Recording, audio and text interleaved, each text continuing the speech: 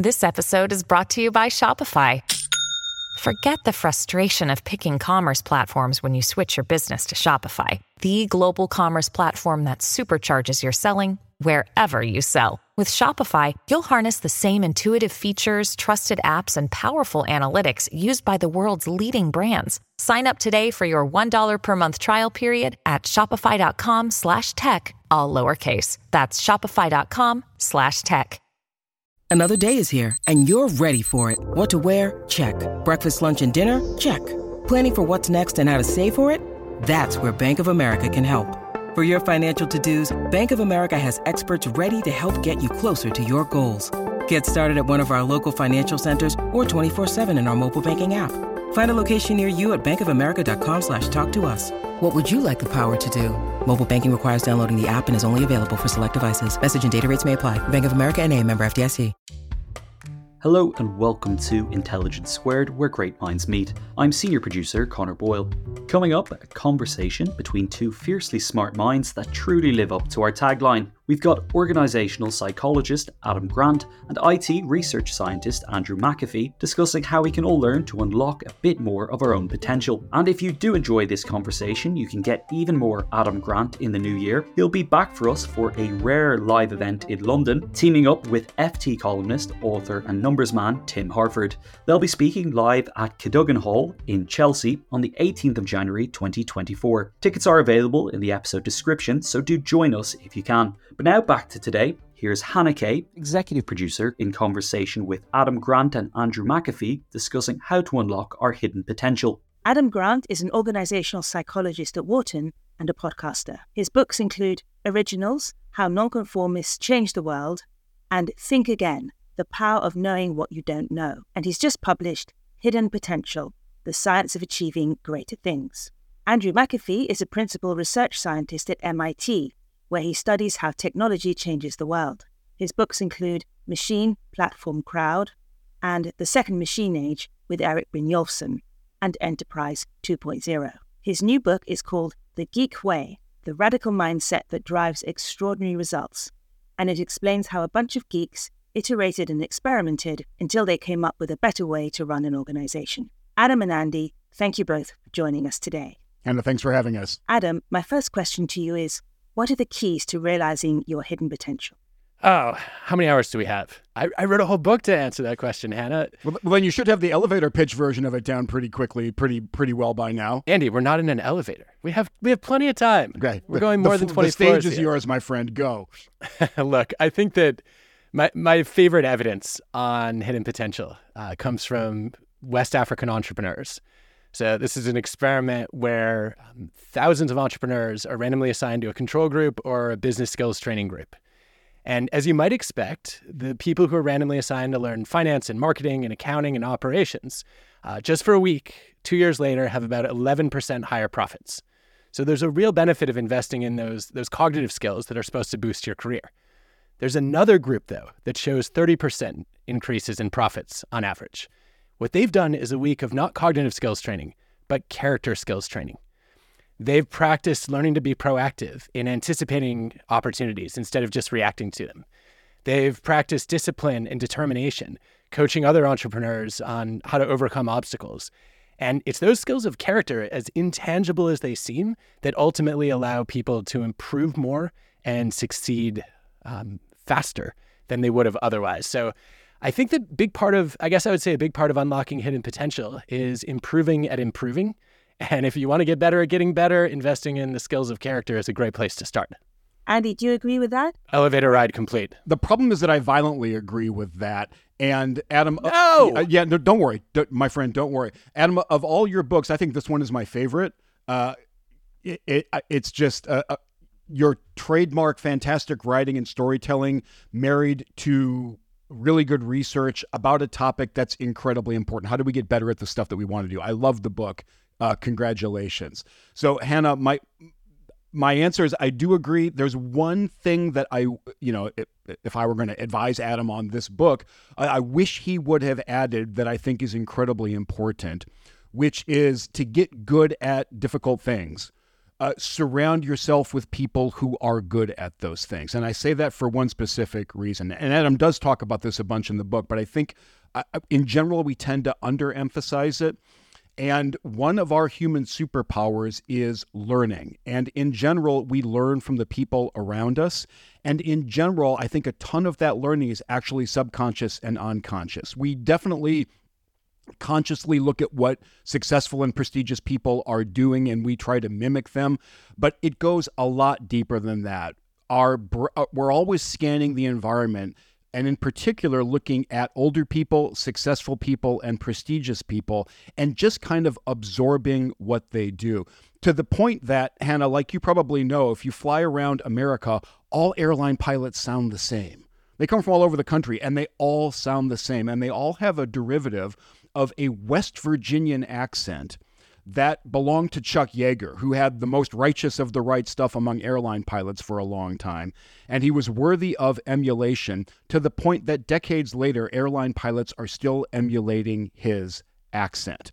And so if I could add a chapter to Adam's great book, I would add a chapter about the huge value in just surrounding yourself with people who are good at what you're trying to do. And in particular, to Adam's point, emulating the kind of character traits that you think are important. You will, I believe you'll absorb them and start practicing them consciously and subconsciously super quickly if you're surrounded by emulation-worthy people. Okay, we already have something to fight about. This is great.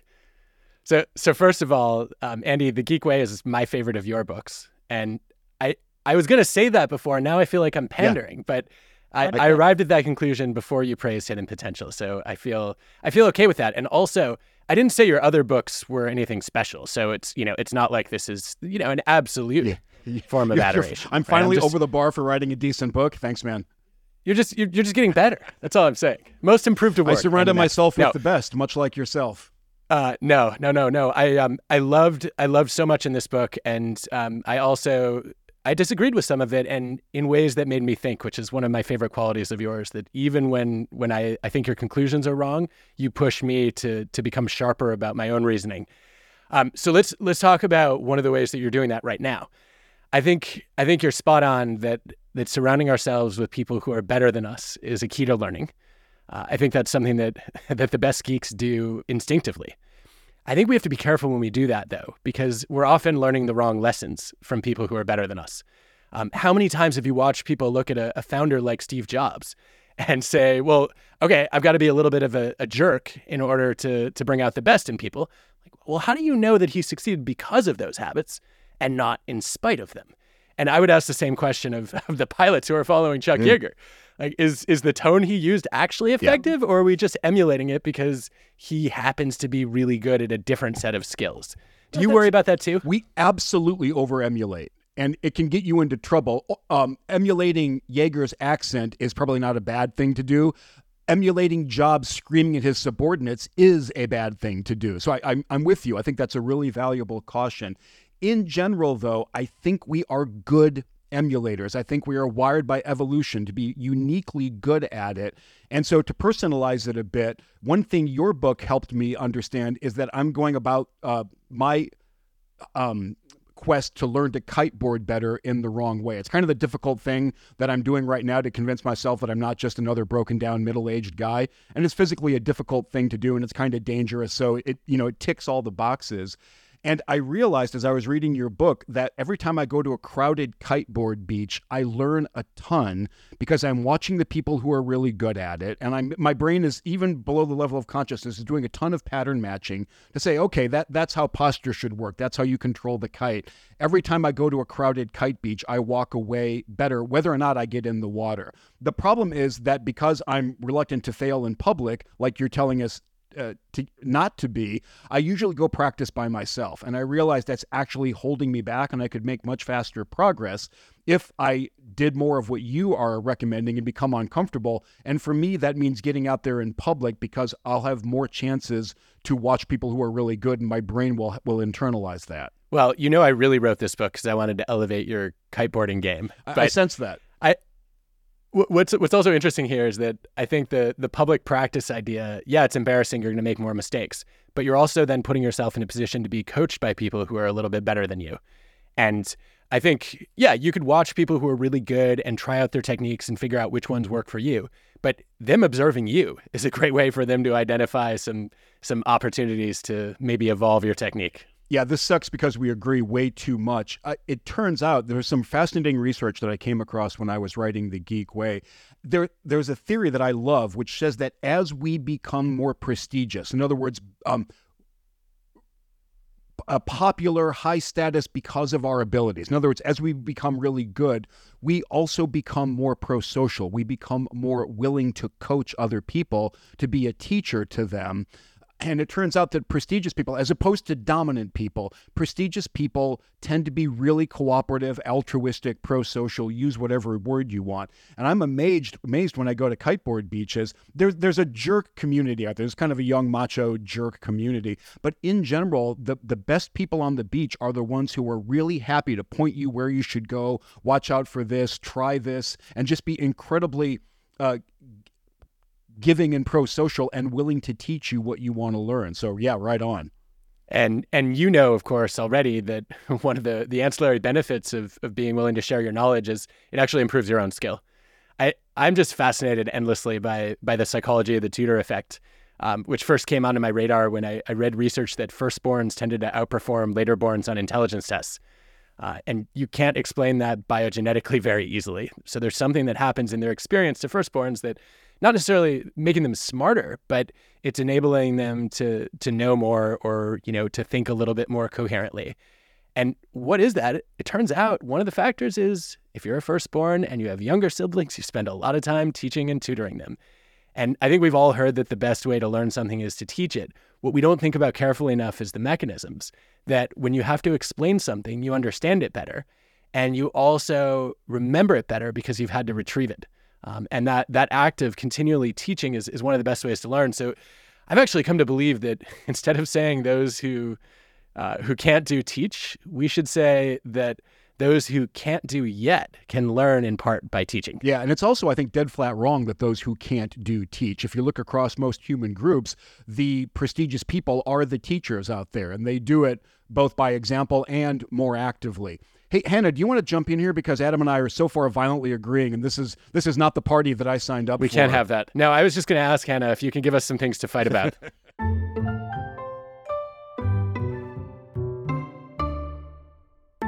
The events calendar is filling up here at Intelligence Squared, and to create each one, we obviously rely on some brilliant guests and onstage talent. But behind the scenes, there's also a producer, a production team, and the budget in the mix too. You've got to keep an eye on all of that stuff in one place. NetSuite is the #1 cloud financial system, bringing accounting, financial management, inventory, and HR into one platform, slashing manual tasks and errors. And you can cut the cost of maintaining multiple systems because it's super easy to get started. NetSuite exists in the cloud, you see, no hardware needed, so you're cutting IT costs too. That's why over 37,000 companies have already made the move. And now, by popular demand, NetSuite has extended its one-of-a-kind flexible financing program for a few more weeks. Head to netsuite.com/squared. That's netsuite.com/squared. netsuite.com/squared.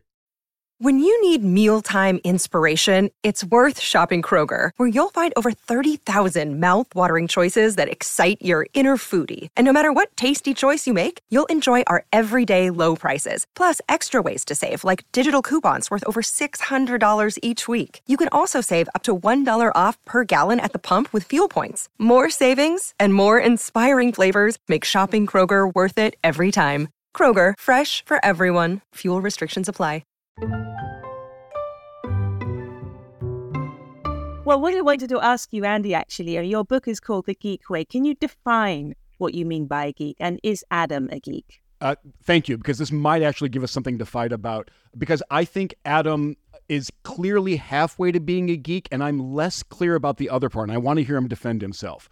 Because for me, geek is a term of praise. That word has broadened out from computer nerd, and now I think it means two things. It's the way I mean in the book, I mean the word in two senses. Number one, a geek is somebody who gets obsessed with a hard problem. They love a challenge. They love to dive in. They go as deep as they need to. They get a little bit obsessed. And by that definition, Adam is you're a sequential geek, right? You tend to get obsessed with topic after topic, and you will pursue them to the ends of the earth. And I think that's amazing. So on that front, Adam is absolutely, in my view, a geek. The one that I'm a little bit less sure about, and I want to hear, Adam, what you have to say about this, is geeks tend to be mavericks. They tend to be out, in my definition, they tend to be outsiders because the solutions that they come up with when they dive in deep on a problem tend to be pretty far outside the mainstream. They tend to be unconventional or far from the status quo. And in my eyes, a geek is somebody who doesn't care about that and will go to weird places if that's where their inquiries take them. So a two-word definition for me of a geek is an obsessive maverick. Adam, how big a maverick are you? Well, not as big as I would like, I guess, is the easy answer. I think my instinct is to be a little bit conforming. Why? And I think in part because for a long time I was worried about social disapproval, and I wanted to be liked and accepted and respected. And it's easier to, I guess, to have people support you if you're, going along with the status quo. But I think I've become increasingly non-conforming as I've learned to put truth above tribe. And as, for me, one of the core principles of being a social scientist is not only listening to ideas that make you think hard, but sharing ideas that make other people think hard, even if they're unpopular, as long as they're supported by evidence. What are your most maverick ideas so far?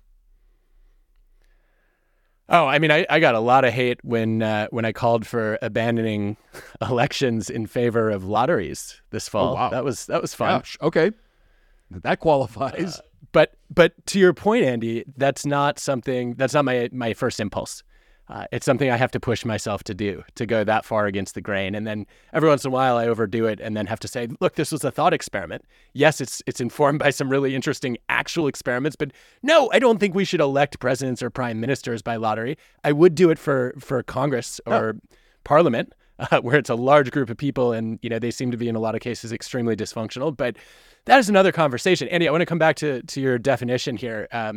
Why do you think the maverick part is definitional as opposed to just a frequent feature? Oh, because I get to define the word the way I want to. And the book in large part came about because Rafe Sagalen, who's my literary agent and Eric Brynjolfsson's literary agent, who's just become a trusted friend, a consigliere, a guy who I just inherently respect and trust a lot, looked at a couple paragraphs that Eric and I wrote in our last book together, Machine Platform Crowd, and he said, there's something there. There's a big idea lurking down there, because Eric and I had written a couple paragraphs about this, what we called a geeky leadership style that we'd observed over and over again.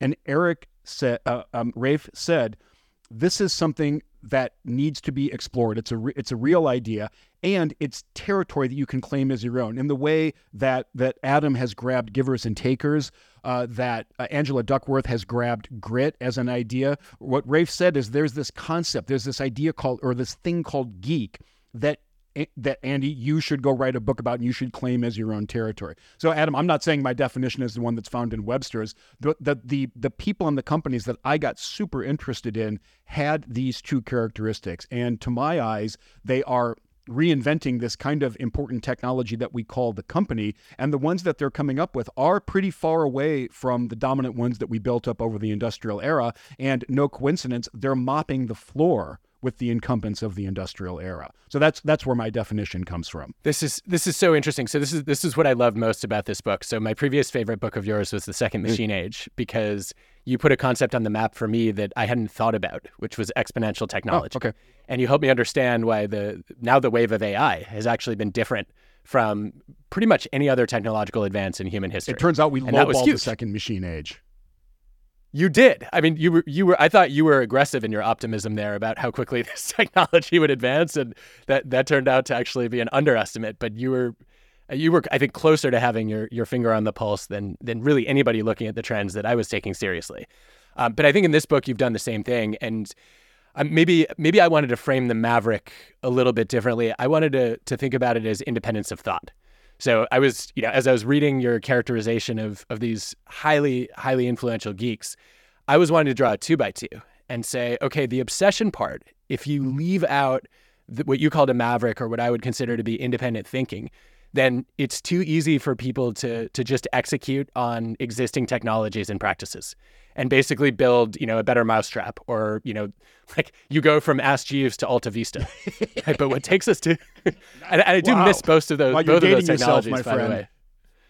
I mean, well, that's another conversation, but I think in order to get to Google, you need to be willing to abandon the way it's always been done. And I think that's what's at the heart of not just being a geek, but being an influential geek. Yeah, that sounds right to me. And I'm not sure how much difference there is between your independence of thought and my maverick. Maybe we're saying the same thing in two different ways. But the remarkable thing to me, as I was researching and decided to write the book, was that the companies that these people had come up with were very different in a lot of ways, but yet I think they're fundamentally similar in really, really important ways. And I wanted to identify what those similarities were and hang a label on them and underscore that they are different from what we built up over the 20th century, over the industrial era. And I think a lot of the standard business school playbook that we've been putting out about how to run an organization and make it continually successful as it ages and as it grows, I think a lot of that was actually bad advice, was dead flat wrong. So I want to stick with this this maverick, this very far from the status quo, very far from the mainstream element of what I think the geeks have come up with. I think I like a couple of things. One of the things that stands out for me is you do a better job explaining how to systematically not only disrupt an industry, but continue disrupting yourself, to overuse a cliche that's already been cliched, than I've seen anybody else do. And I think it is fascinating because a lot of the people that you're profiling do not know that this is their secret sauce. They do it intuitively. And I think it's only... actually, let me make this into a question for you. I have this image of some of the people even profiled in this book reading it and saying, Andy's holding up a mirror, and now I see why my own habits and strategies have been successful, but I could not have articulated them before. Have you gotten any of that feedback? Yeah, I got a little bip of that, and it was super gratifying because, Adam, I do the same thing you do when I write books, is that I call up people aspirationally and say, hey, will you give me some time? Can we talk? And you and I have the great good fortune that we get a lot of yeses when we do that. So I got to sit down with my favorite alpha geeks and ask them about this stuff.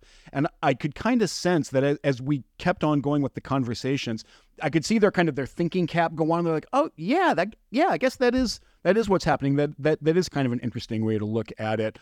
I'm going to talk next week. I'm going to talk in second week of December on stage at the Computer History Museum with Carl Bass, the former CEO of Autodesk, and just one of the serious long-term veteran geeks of Silicon Valley. And he and I had these fascinating conversations where he kind of said, yeah, I guess that is what we're doing. I guess that's why it's different. So I got a bit of that, and it helped a lot.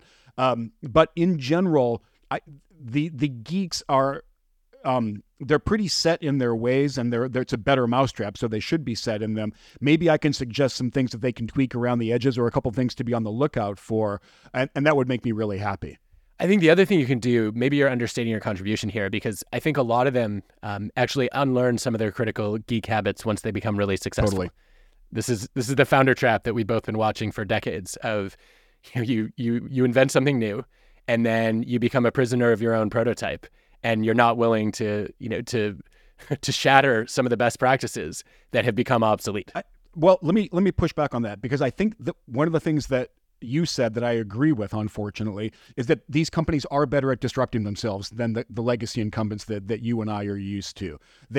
Eric Schmidt had a great way to say it. He said, you have to understand, Google's peers and the companies out in the valley, we were born in fire. We were born in an environment of great turbulence and change, and we kind of absorb that a little better than older companies have, and I think that's right. The trap that I think the geeks get into is the classic human trap of overconfidence.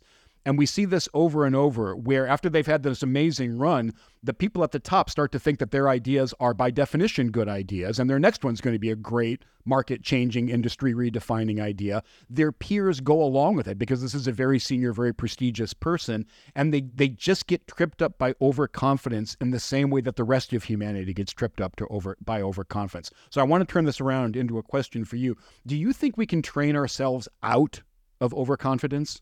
And by extension, these other cognitive biases that really dog us? I hope so. In some ways, I was hoping that after I wrote Think Again, mission accomplished. Everyone who reads it will no longer fall victim to overconfidence. I worry a lot about what psychologists call the bias blind spot, which I think is the mother of all biases. I've come to think of it as the I'm not biased bias. And it does predict falling victim to almost any other cognitive trap you can imagine, because if you think that you're neutral and rational, then you're not capable of admitting that your processing might be distorted. And so I actually think we want to start there and have people acknowledge, hey, I have biases. I'm motivated to see my ideas as successful. I fall in love with them too easily. And I need to be challenged by people who disagree with me. Not who are being contrarian for the sake of it, but actually share some of my values and goals, and are not convinced that I have the best way to go about reaching those values and goals. And I think it's hard to imagine any geek sustaining success without investing in building that kind of challenge network of thoughtful critics and coaches who don't just cheerlead for you. So hold on. If you think that people read your book, read Think Again, read Pinker's Rationality, and train themselves really hard to have better habits of mind, do you think that's sufficient, or do you think they also need to do what you just said, which is surround themselves with what you called a challenge network? Well, you're leading the witness. Yes, I am. Clearly, it's the latter. It's obviously the latter. I think, it's one thing to raise people's levels of awareness and give them a vocabulary to describe something that they do often, to get them to change their habits on a regular basis. We all need accountability mechanisms. Do you worry that the book you wrote is going to make the problem worse in the following way? That I came across a lot of research that seemed pretty solid to me that says after, for example, we get ethics training, we have the strong tendency to walk around thinking of ourselves as ethical people because after all, we've been trained on it, and therefore the things that I do are going to be more ethical. It feels to me like we could get into the same trap with trying to debias ourselves, and we can walk around thinking, well, I've worked really hard on debiasing myself, therefore I must be less prone to these things. Is that a fair thing to worry about? I think it is. I think it's a risk. I think it's one of the reasons that for me, like, busting the I'm not biased bias starts with instilling a deep sense of intellectual humility. Yeah, but that's the same problem. After you do that, you're like, well, I am a deeply humble person, and therefore I'm not going to make these problems anymore. No, but that's the wrong attribution. But it's a common when you learn something new. Andy, please, you know this. Any moment of discovery should reinforce your awareness of how little you know. I know it should. I just don't think it very often does. Yeah, but I think that's a failure of learning, right? Because you've started then to overgeneralize. Isn't that like say, saying okay, just because I learned this one thing. Okay, I'm not sure how much we disagree, but at least a little bit, so this is fun. To me, that's a little bit like saying that liking calorie-rich food is a failure of dieting. Okay, fair enough. No, we're just wired to like calorie-rich food, man. It's a really hard thing to overcome. These biases, they're super deeply wired. You and I agree on that. I think that they're so hard to shake because they're there for a good reason. Evolution.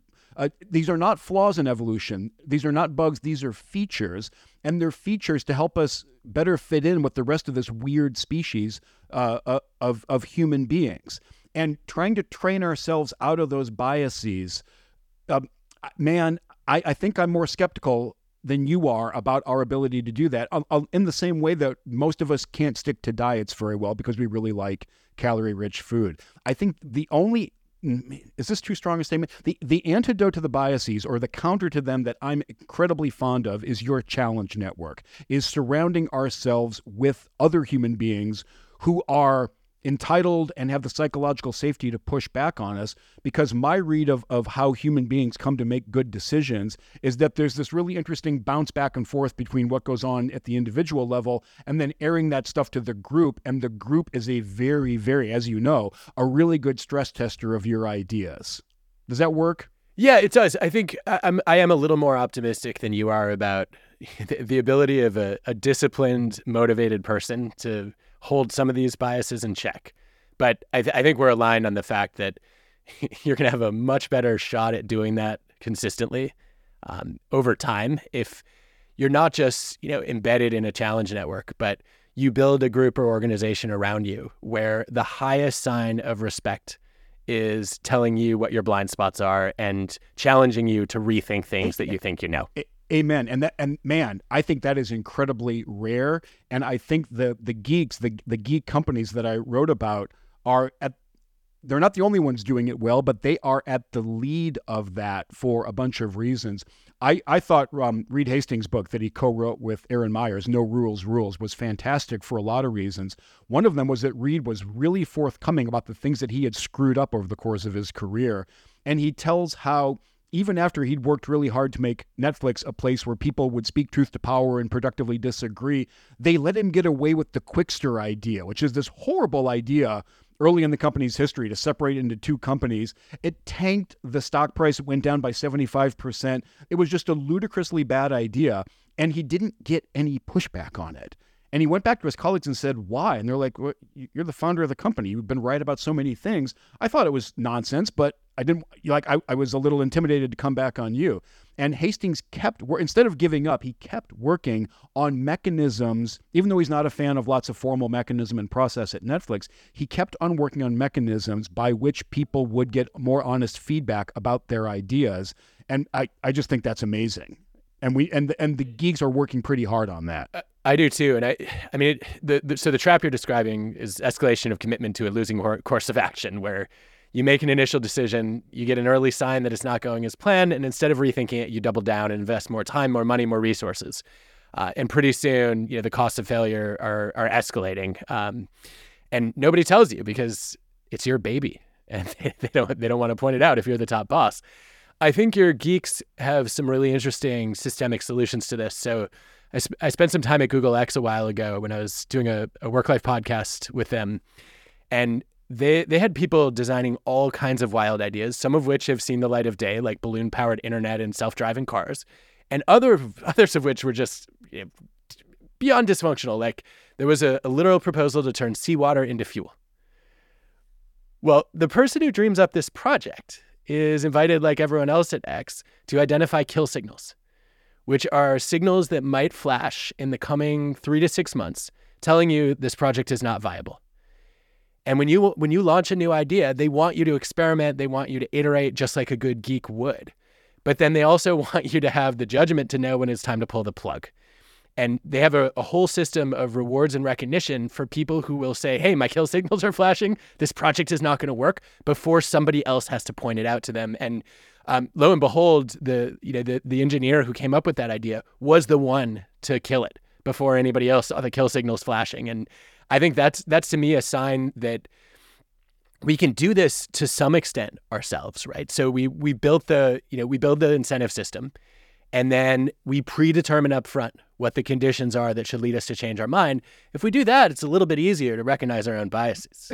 Yeah, I guess that's true. But what I like is that as I hear that story, which I agree with, that's an example of a company working to have a norm of what I would call openness, which means openness to this idea is a bad idea, and we've got to acknowledge it and do something else. And I'm going to be okay with that because it's not a career-limiting move and it doesn't tank my future at the company. I think back about the books that Jack Welch wrote, one of which was called Winning, right? The last thing you would do is set up the preconditions for your failure because you're not going to admit failure. The other one was Straight from the Gut, which is the opposite of being evidence-based about your decisions.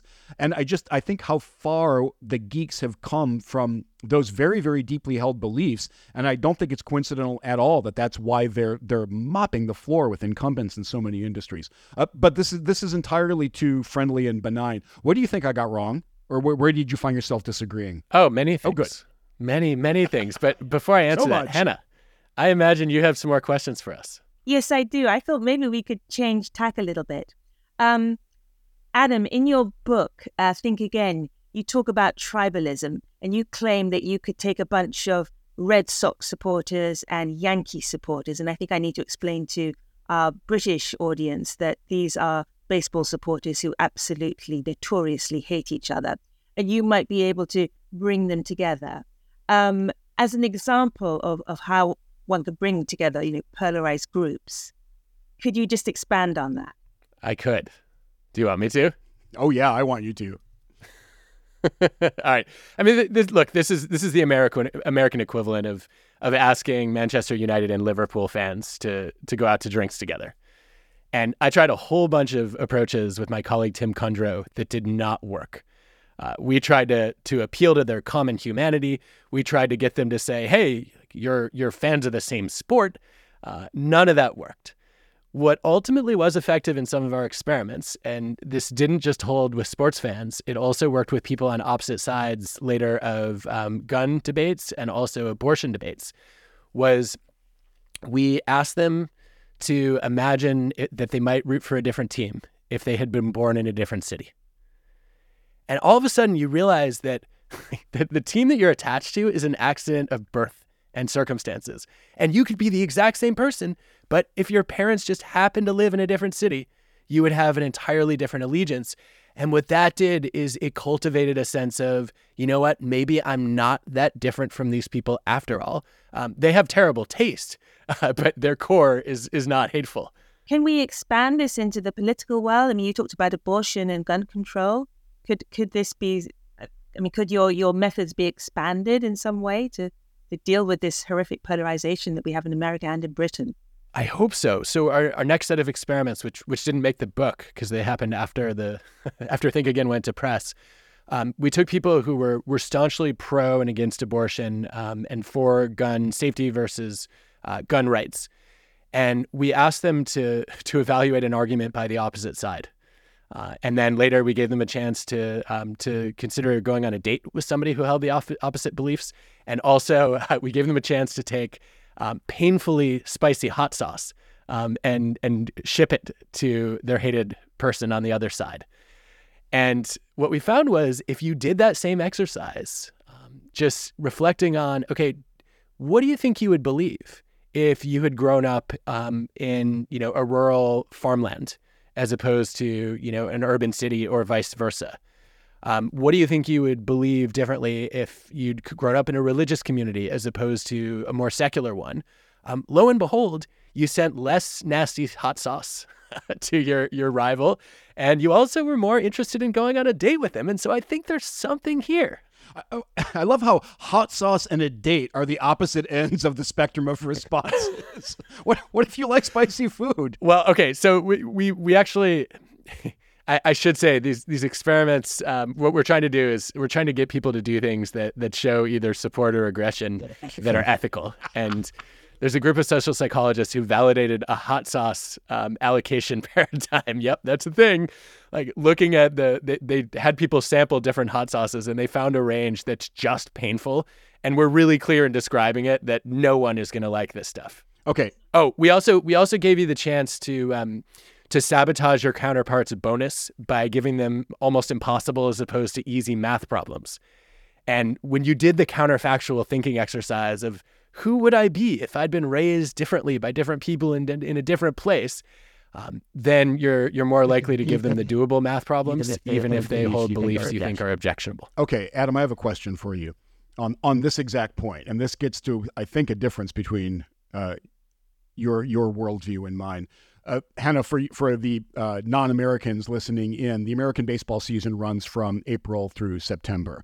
Adam, if you did the experiment that you just described with Red Sox and Yankees fans in April, and then they go back to their home cities, and then when the Yankees come to Boston, some of your experimental subjects go watch a game with all their Boston friends. Do you think they're going to cheer any less for the Red Sox or be any less biased as they sit there with their buddies and their buddies are all talking about how much the Yankees suck. Do you think your participants are going to go, guys, if we had been born in the Bronx, we would be wearing pinstripes right now? Because I want to be super clear. I do not. I don't either. No, look, what we're trying to do in these experiments is show that it's possible to get people to rethink their animosity. But I don't have any delusions that a small one-shot intervention is going to have a dramatic and lasting effect over many months. I do think that you could teach people to internalize this way of thinking. So let's think about a more meaningful example of that. One of the things you see when astronauts go to outer space, there's a great analysis of interviews of over 100 astronauts and also cosmonauts. When they come back, they've basically become less parochial and less polarized. And a lot of them have almost the same description of what they've experienced, which is you leave planet Earth and you see the thin blue arc of the atmosphere that protects all life as we know it. And at that point, it's really hard to care that much about the borders between countries or the differences between groups. And I think that they're wrestling with a different kind of counterfactual, which is what if life didn't exist at all? That would be really terrible. And so we've got to protect and support all life. You could think about another version of that counterfactual, which is what if all these borders had been drawn differently to begin with? Maybe we would essentialize different groups less. And we would see them as more similar than we do right now. And I do think there are life experiences that people could go through that cause them to internalize that way of thinking as opposed to just temporarily entertaining it and then abandoning it. Okay, so I got that. But is there any evidence that, for example, the Soviet cosmonauts who went back to this totalitarian state after they had orbited the Earth and realized the unity of all humanity and all life, did they buck the system increasingly? Did they become vocal peace advocates? Did they start to advocate for disarmament and not blowing up the world? I don't know. I'm asking. I don't either. I think it's a great question. Thank you. I was proud of it. So the effect is called the overview effect, and we know that it broadens worldviews. Does that translate into behavior? Right. Open question. I'm interested in behavior change. Right. I think this is where your level of analysis and mine are different. I'm interested in lasting behavior change, and I think the group is the dominant way to go about that. The norms in the group. I think I am too. I guess our levers of influence might be a little different. I think sometimes I can do more good by reaching a lot of individuals than I can trying to change a group or a system. But I think you're right. Eventually what we want to do is, I think part of the reason that you and I both write books is we want to try to take people's problematic worldviews and replace them with more substantiated ones. And once you've labeled a phenomenon and built a framework around it and explained the science and the experience and examples that bring it to life, then they can talk about it. They can emulate it. To your earlier point about how we're great emulators on average. And so I think that there's something to be said for saying, let's get an important set of ideas backed by data in the hands of a large group of people, and let's see if they can build a system to implement that framework. Let me pivot this slightly. Do you think, do you agree with Jonathan Haidt that there's no ethics class that's going to make somebody behave ethically the instant they walk out of the classroom? I think it depends on how you phrase the question. How about the way I just phrased it? If you phrase it like you just did and the way that John phrases it, it's a tough sell. Could we design an ethics class that increases the probability that people engage in moral decision-making? Yes. Is it going to work for every person in every situation? Of course not. Okay, so do you think we could design an ethics class and assume away all the difficulties of the research? Where if we did a randomized control trial and half the MBA students took the class and half didn't, and it was the best class that we could think of, and then charted their ethical behavior over their careers, do you think we'd observe a difference? I think it depends on, it depends on what we do in the class, but you're saying we can design it however we want. Is that right? You can be in charge. Yeah, I think it's impossible. Well, let me say this a little differently. I think in theory it's possible to design an ethics class that net leads to less lying, cheating, or stealing among those who take it compared to a control group. Oh, again, over the course of their careers? We could see those effects over months or years. Months or years. I do. Okay. I do think it's possible. I would take the other side of that bet. Why? Because I think we are creatures of our environment. I think the environment is extraordinarily strong compared to the mindset, and that class will fade over the course of a career, over that length of time, and as a result of the environments that we find ourselves in. I read this great book as I was researching The Geek Way, written by Barbara Fay Toffler, who was the first professional ethicist brought into Arthur Andersen. And Adam, you remember AA. This was an auditing firm that had a reputation for ethics and rectitude and all the good things you want in an auditor, but they turned into kind of a sleazy mess for some reasons that I go into in the book. They hired Toffler toward the end of their life as an independent company, and she does this really honest, very brave job in the book that she wrote called Final Accounting of talking about how she became unrecognizable to herself. And she said just as willing to cut a colleague out of a deal and and fleece the client essentially as anybody else around her. And I thought that was an incredibly, little disappointing, little depressing, but a very, very brave thing for a professional ethicist to admit. And I think that's much more the rule than the exception. I don't think she's a weak-willed person at all. I think she's a person. Yeah, I think those examples they're striking. Denny Joya is another one. Ethics professor who was one of the original decision makers to go forward with the Ford Pinto, despite the fire issues, and even sold one to his own sister. He was not an ethics professor at the time, so I think that was part of his motivation to become one. But I think we do see these cases. On the flip side of that, I think there's Parks LeDuc, Mulligan, and Rutherford a couple years ago designed an ethics training program for seniors. And what they did that I thought was different from standard ethics classes was they said, we're going to put this in different parts of the curriculum. And I thought this was ingenious because so much of unethical behavior is perpetrated through mechanisms of moral disengagement and ethical fading, where people don't realize they're in an ethical situation to begin with.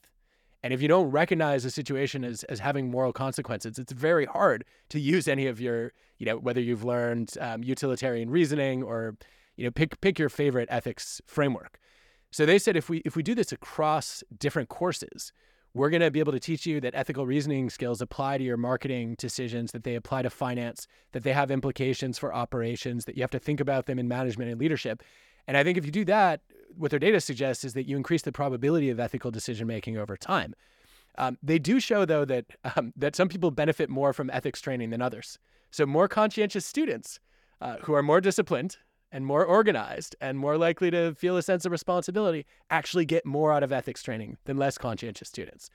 And I think that point about individual differences really matters.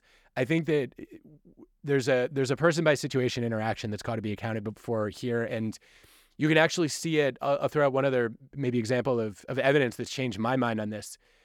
I was a strong believer in the power of the situation early in my study of psychology. We heard about the Milgram experiments and that ordinary people would, deliver painful, potentially life-threatening electric shocks to somebody just because an experimenter told them to. That was shocking, no pun intended. But then Thomas Blass did a reanalysis of the Milgram studies, and he found that there were a whole bunch of individual differences that predicted how far people would go. And if you were a conscientious person, if you were a religious person, if you had low obedience to authority, you called it quits sooner and you objected to the experimenter's demand. And so I do think maybe it's harder to be strong-willed in strong situations where there's a lot of pressure on you or where, the norms are clear and pointing in one direction. But I don't think we should discount the role of people's principles in governing. This goes right back to character skills, in governing how they choose to respond to ambiguous or, somewhat challenging situations. I've got one final question for you where I think there might be some disagreement. What is your fundamental view of human nature? Do you think people are essentially good or bad? Or what are your reasons for that position? I absolutely do believe that individual differences matter, and we see tons of examples of that.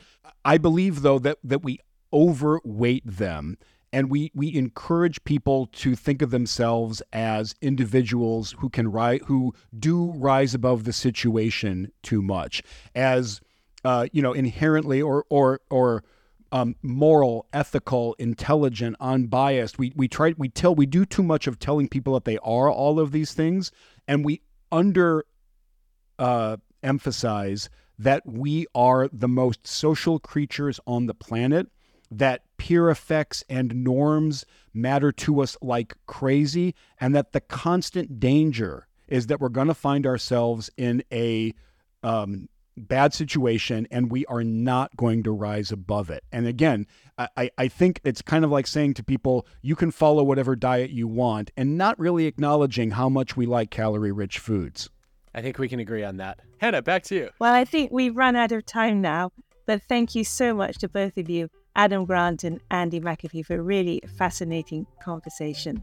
Once again, Andy's new book is The Geek Way, the radical mindset that drives extraordinary results, and Adam's is Hidden Potential, the science of achieving greater things. Thanks for listening to Intelligence Squared.